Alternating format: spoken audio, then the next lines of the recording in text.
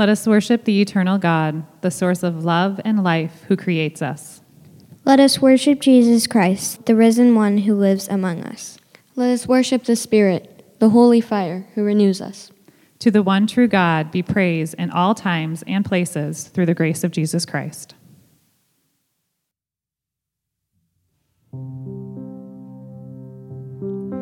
We praise you, O God, our Redeemer, Creator. In grateful devotion, our tribute we bring. We lay it before you. We kneel and adore you. We bless your holy name. Glad praises we sing.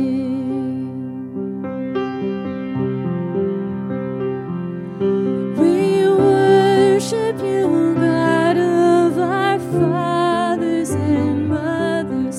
Through life's storm and tempest, our God, you have been. When perils o'ertake us, you never forsake us. And with your help, O Lord, our battles we win.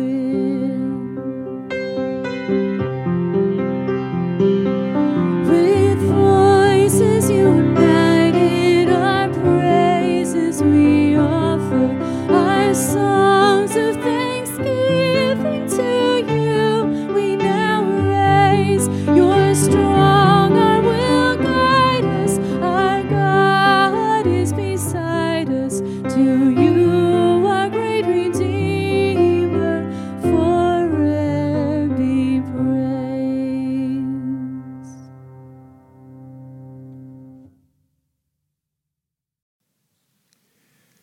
Grace and peace to you from God our Father and the Lord Jesus Christ. The peace of Christ be with you. And also with you. The proof of God's amazing love is this: while we were still sinners, Christ died for us. Let us therefore approach the throne of grace with boldness, so that we may receive mercy and find grace to help us in our time of need. Trusting in God's faithfulness and compassion, let us confess our sin before God and one another.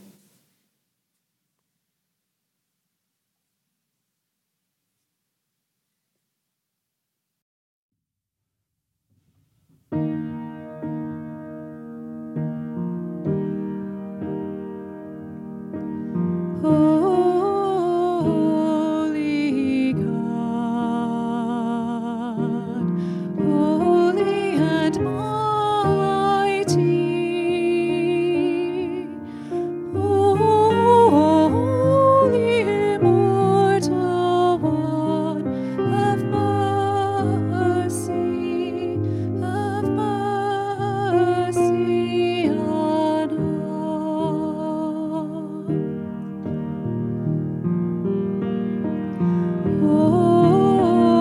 Holy God, holy and mighty, holy immortal one, have mercy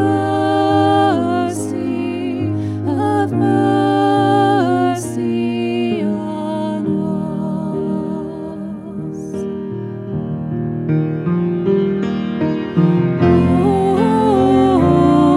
Holy God, holy and mighty, holy immortal one, have mercy on us.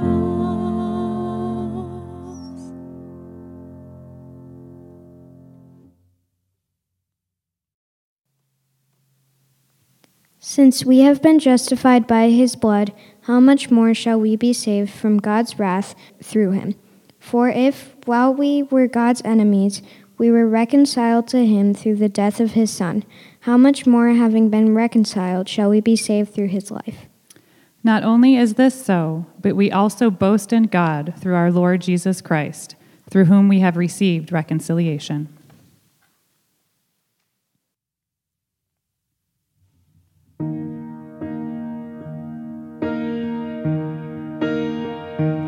Bless the Lord, oh my soul, worship His holy name. Sing like never before, oh my soul, I'll worship Your holy name. The sun comes up, it's a new day dawning. It's time to sing Your song again. Whatever may pass and whatever lies before me, let me be singing when the evening comes. Bless the Lord, oh my soul, worship His holy name. Sing like never before, oh my soul, I'll worship Your holy name.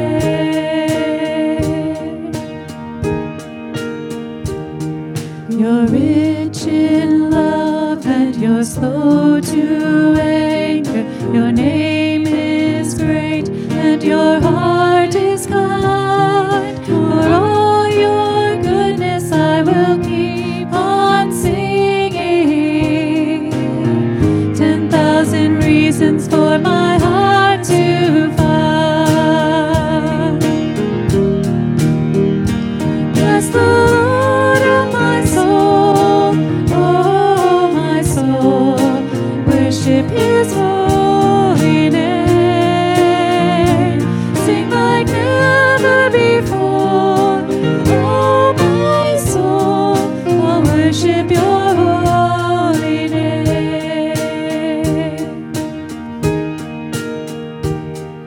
And on that day when my strength is failing, the end draws near and my time has come, still my soul will sing Your praise unending.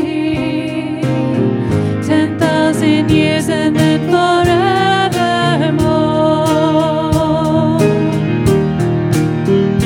Bless the Lord, oh my soul, worship His holy name. Sing like never before, oh my soul, I'll worship Your holy name. I'll worship Your holy name.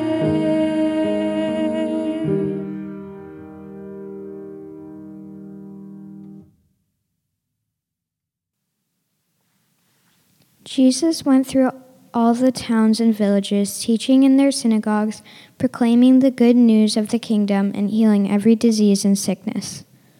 When He saw the crowds, He had compassion on them, because they were harassed and helpless, like sheep without a shepherd. Then He said to His disciples, "The harvest is plentiful, but the workers are few. Ask the Lord of the harvest, therefore, to send out workers into His harvest field."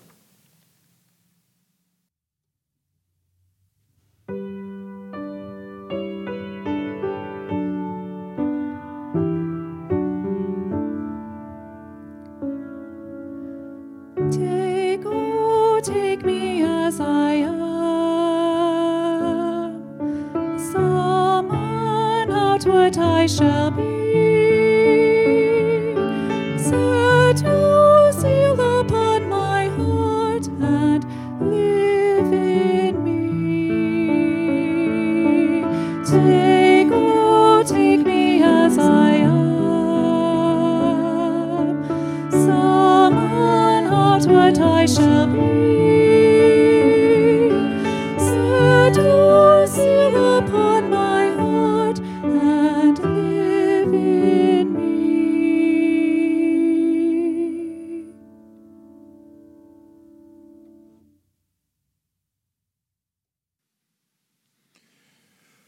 We turn this morning to Genesis chapter 18, the first 15 verses. Listen then for the voice of God.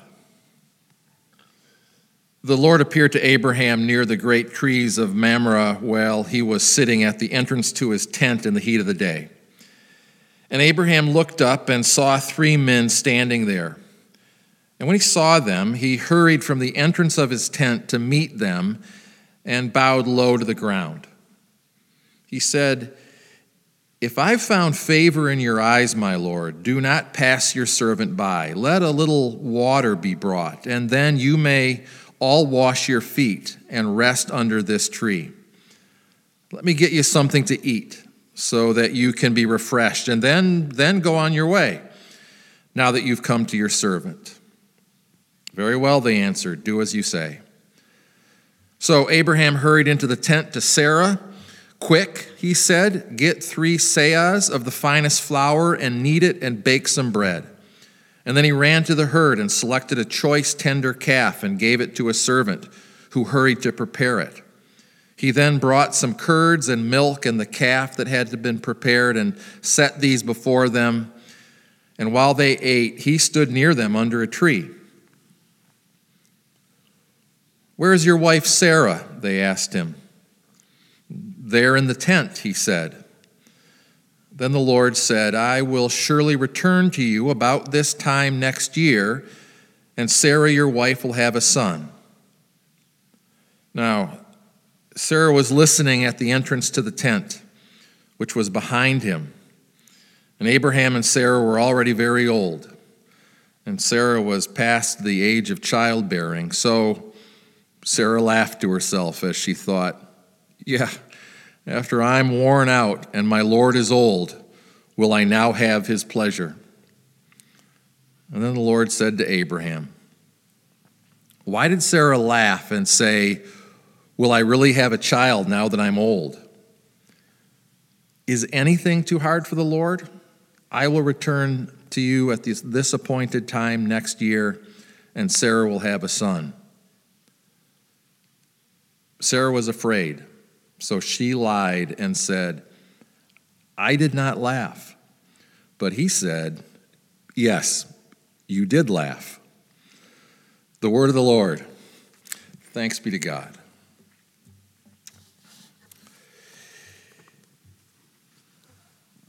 In the Netflix series, Comedians in Cars Getting Coffee, Jerry Seinfeld drives some sort of exotic car to pick up a comedian. They drive around talking about comedy and then continue their conversation over a cup of coffee. That's it. Each episode is about 15 minutes long, and I find them as addictive as Garrett's cheese and caramel popcorn. In one episode in Chicago, Jerry picks up comedian and talk show host Steve Harvey in a 1957 black Chevy Bel Air convertible with red and silver interior and a big rumbling V8. They drive around the city and end up having coffee at Manny's Delicatessen and Cafeteria on South Jefferson. And when they sit down over coffee, Jerry asks whether or not comedy can be taught. Is it teachable?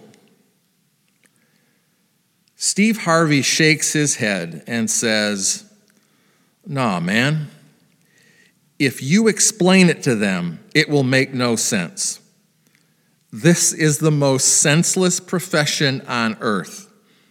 I was born with this eyeball that sees things different. Because tragedy strikes.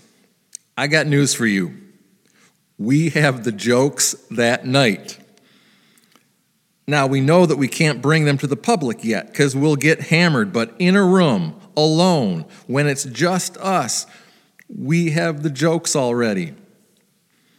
Listen to me, man. Comedy is the one profession that is non-transferable. Comedians can become great actors, but actors can't become great comedians. I love that. He pointed at the center of his forehead and says, I was born with this eyeball that sees things different. Without that third eye that sees the world slant, sees the absurdity, sees the incongruity, sees the inappropriate, sees the illogical, sees the impossible, without that, there's no comedy.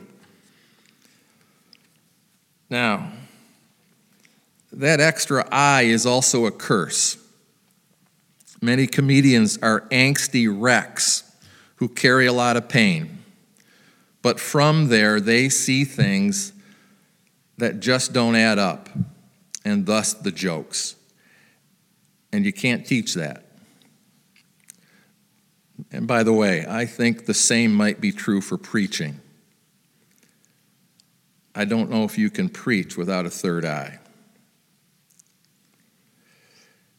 Sarah was in the shadows of the tent doorway when she heard one of the visitors say, about this time next year, Sarah, your wife, will have a son.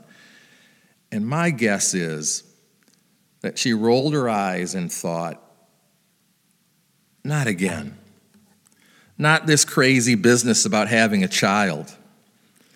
The lines in her face were carved in disappointment from the troubles in Egypt and all that mess with Hagar and Ishmael. She'd heard this same nonsense better than 25 years earlier, and she had buried that hope. She was dry and barren. Her time had passed, and to talk about it was like tearing off a scab. But this time, when she was just about to push down the pain and wipe away a familiar tear, she chuckled instead. Because after all, it was no use crying. It was impossible. It was no use trying. She was old and he was older. It was no use hoping. It was ridiculous. So something rumbled deep down in her belly, worked its way up, and before she knew it, Sarah was laughing until tears squirted out of the wrinkled corners of her eyes and ran down her leathery old face. She was going to have a son. Now that's a good one. Dear friends, for a moment there, Sarah had the third eye of a comedian. The idea of a woman in her 90s having a baby was not congruous with reality. It didn't match the known world, and it tickled her funny bone. It should also be noted that when God told Abraham that at 100 he would father a child, Abraham fell face down in the dirt and guffawed. This central story of God picking one family to work out his way and will, to give a land and the promise of children, to be their God and they God's people. This one central story is born in laughter, as if God was a cosmic comic. But here's the thing. The Bible is chock full of incongruities and therefore chock full of chuckles. Over and over again, normal is disrupted by abnormal. A baby is born to a barren old woman. A virgin gives birth to a son. God becomes man and is nailed to a cross. A dead man is resurrected. Your sins are forgiven and you're free. The very Spirit of God is in you. Jesus is coming back. Over and over in Scripture, the status quo is unhinged by the unbelievable. And yet we're asked to believe, have faith, keep hope, and hold your laughter. This is serious business. And I guess if you don't see the absurdity, if this all makes sense, if it fits nicely into a system, if it seems normal, if you think God is somehow keeping score and our efforts at piety tip the scales, then you've missed the punchline. Because the hope of the gospel is that this world of trouble and terror, of politics and pandemic, of racism and refugee, of cancer and depression, this world of sublime joy and unspeakable horror will finally and fully find meaning, transformation, and healing through God in Christ. And a lot of days, dear friends, that hope feels incongruous with the reality that we experience. And maybe faith is more akin to laughter than we realize.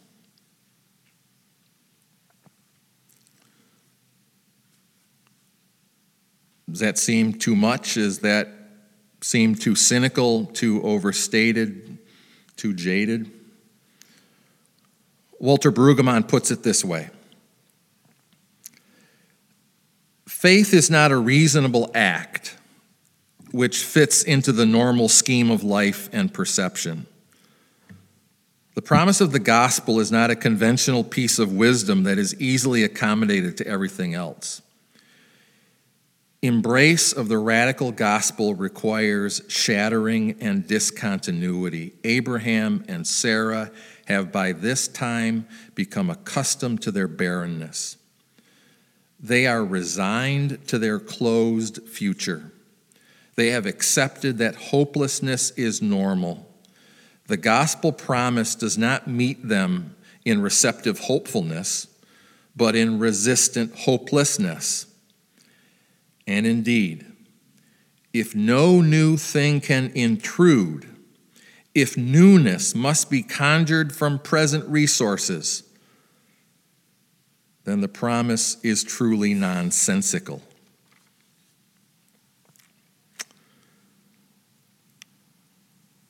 So can we live with a faith that is rooted in nonsense? Can we live with a faith of incongruity? Because our fear, like Abraham and Sarah's, is that such a faith would only be wishing on a star, grasping after thin air, and wasting our lives on a flimsy hope. Our fear is that such a faith is only a festival for fools or a crutch for the weak. But listen again to the text. The Lord said to Abraham, why did Sarah laugh and say, will I really have a child now that I am old? Is anything too hard for the Lord? To answer that there are some things that lay beyond God would be to circumscribe God to human expectations and human possibilities, and finally that would be no God at all, just a shadow of our own making. And yet, if there are no endings, no dead ends, no limits, no boundaries, no chains of normal, then God is free to be God. And if God is beyond our constructions, then our faith isn't in normal, it's in newness. Our faith isn't in possibility, it's in impossibility. Our faith isn't in sensibility, it's in incongruity. Our faith isn't in reason. Our faith is in God. Our faith isn't in death. It's in resurrection. And it's out of that faith that we would live over against the dominant narrative of our culture. We live with a different punchline. We live with a third eye. Frederick Buechner writes it this way. Is it possible, I wonder, to say that it is only when you hear the gospel as a wild and marvelous joke that you really hear it at all? Heard as anything else, the gospel is the church's thing, the preacher's thing, the lecturer's thing, heard as a joke, high and unbidden and ringing with laughter. It can only be God's thing. Thanks be to God. Amen.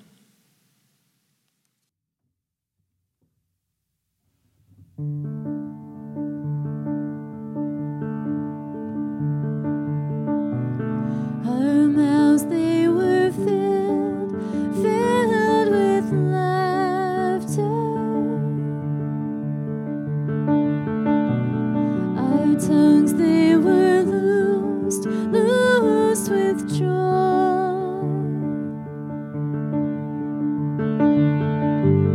Restore us, O Lord. Restore us, O Lord. Although we are weeping, Lord, help us keep sowing the seeds of your kingdom, for the day you will reap them. Our sheaves we will carry. Lord, please do not tarry.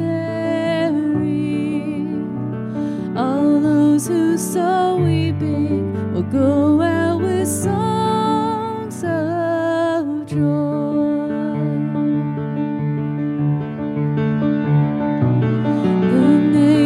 Will say he has done great things. The nations will sing songs of joy.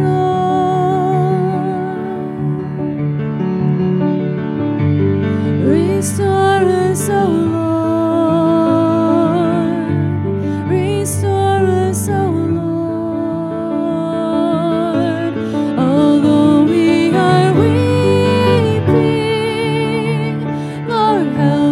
Keep sowing the seeds of your kingdom, for the day you will reap them. Our sheaves we will carry.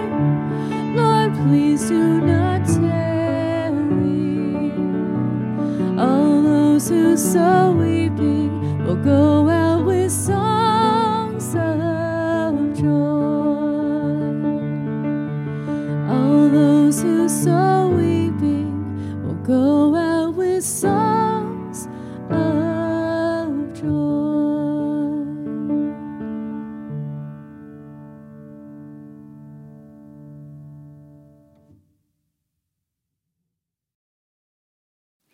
Dear God, you are our Creator.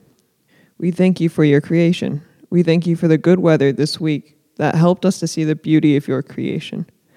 Many of us were able to get outside to feel the spring turn into summer. Thank you for that.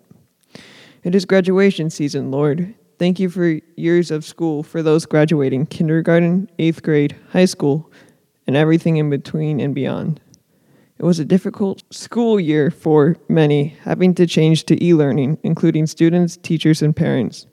We thank you for bringing everyone through to the end. Be with those who recently graduated or are graduating soon as they transition to a new stage or a new chapter. We thank you for the years of good work for the teachers and others who are retiring this summer. We pray for good health, Lord, for a speedy recovery for those in church who are sick. We pray especially for Wally Altenhoff, who had a successful heart procedure, for Charlie Weirs, who was learning how to manage diabetes, and for Ellen Lubbers, who ended up back in the hospital this week. We pray, too, for those who are sick or hurting that are not mentioned here. We also pray for those who have COVID-19 or those who are recovering from COVID-19. We are thankful that the numbers in Illinois are going down, but we know that it is going up in other states and other countries. Help our leaders know how to best contain the coronavirus. As the infection risk goes down, help us to know the best way to get back to regular life. We also pray for those whose jobs have been affected by COVID-19. Help us continue to care for each other, both with health concerns and those with job concerns. We thank you for stability in this time and pray for reconciliation. We can always turn to you with our troubles and worries. Thank you for the strength you provide in this time of trouble and everything you've done for us. Amen.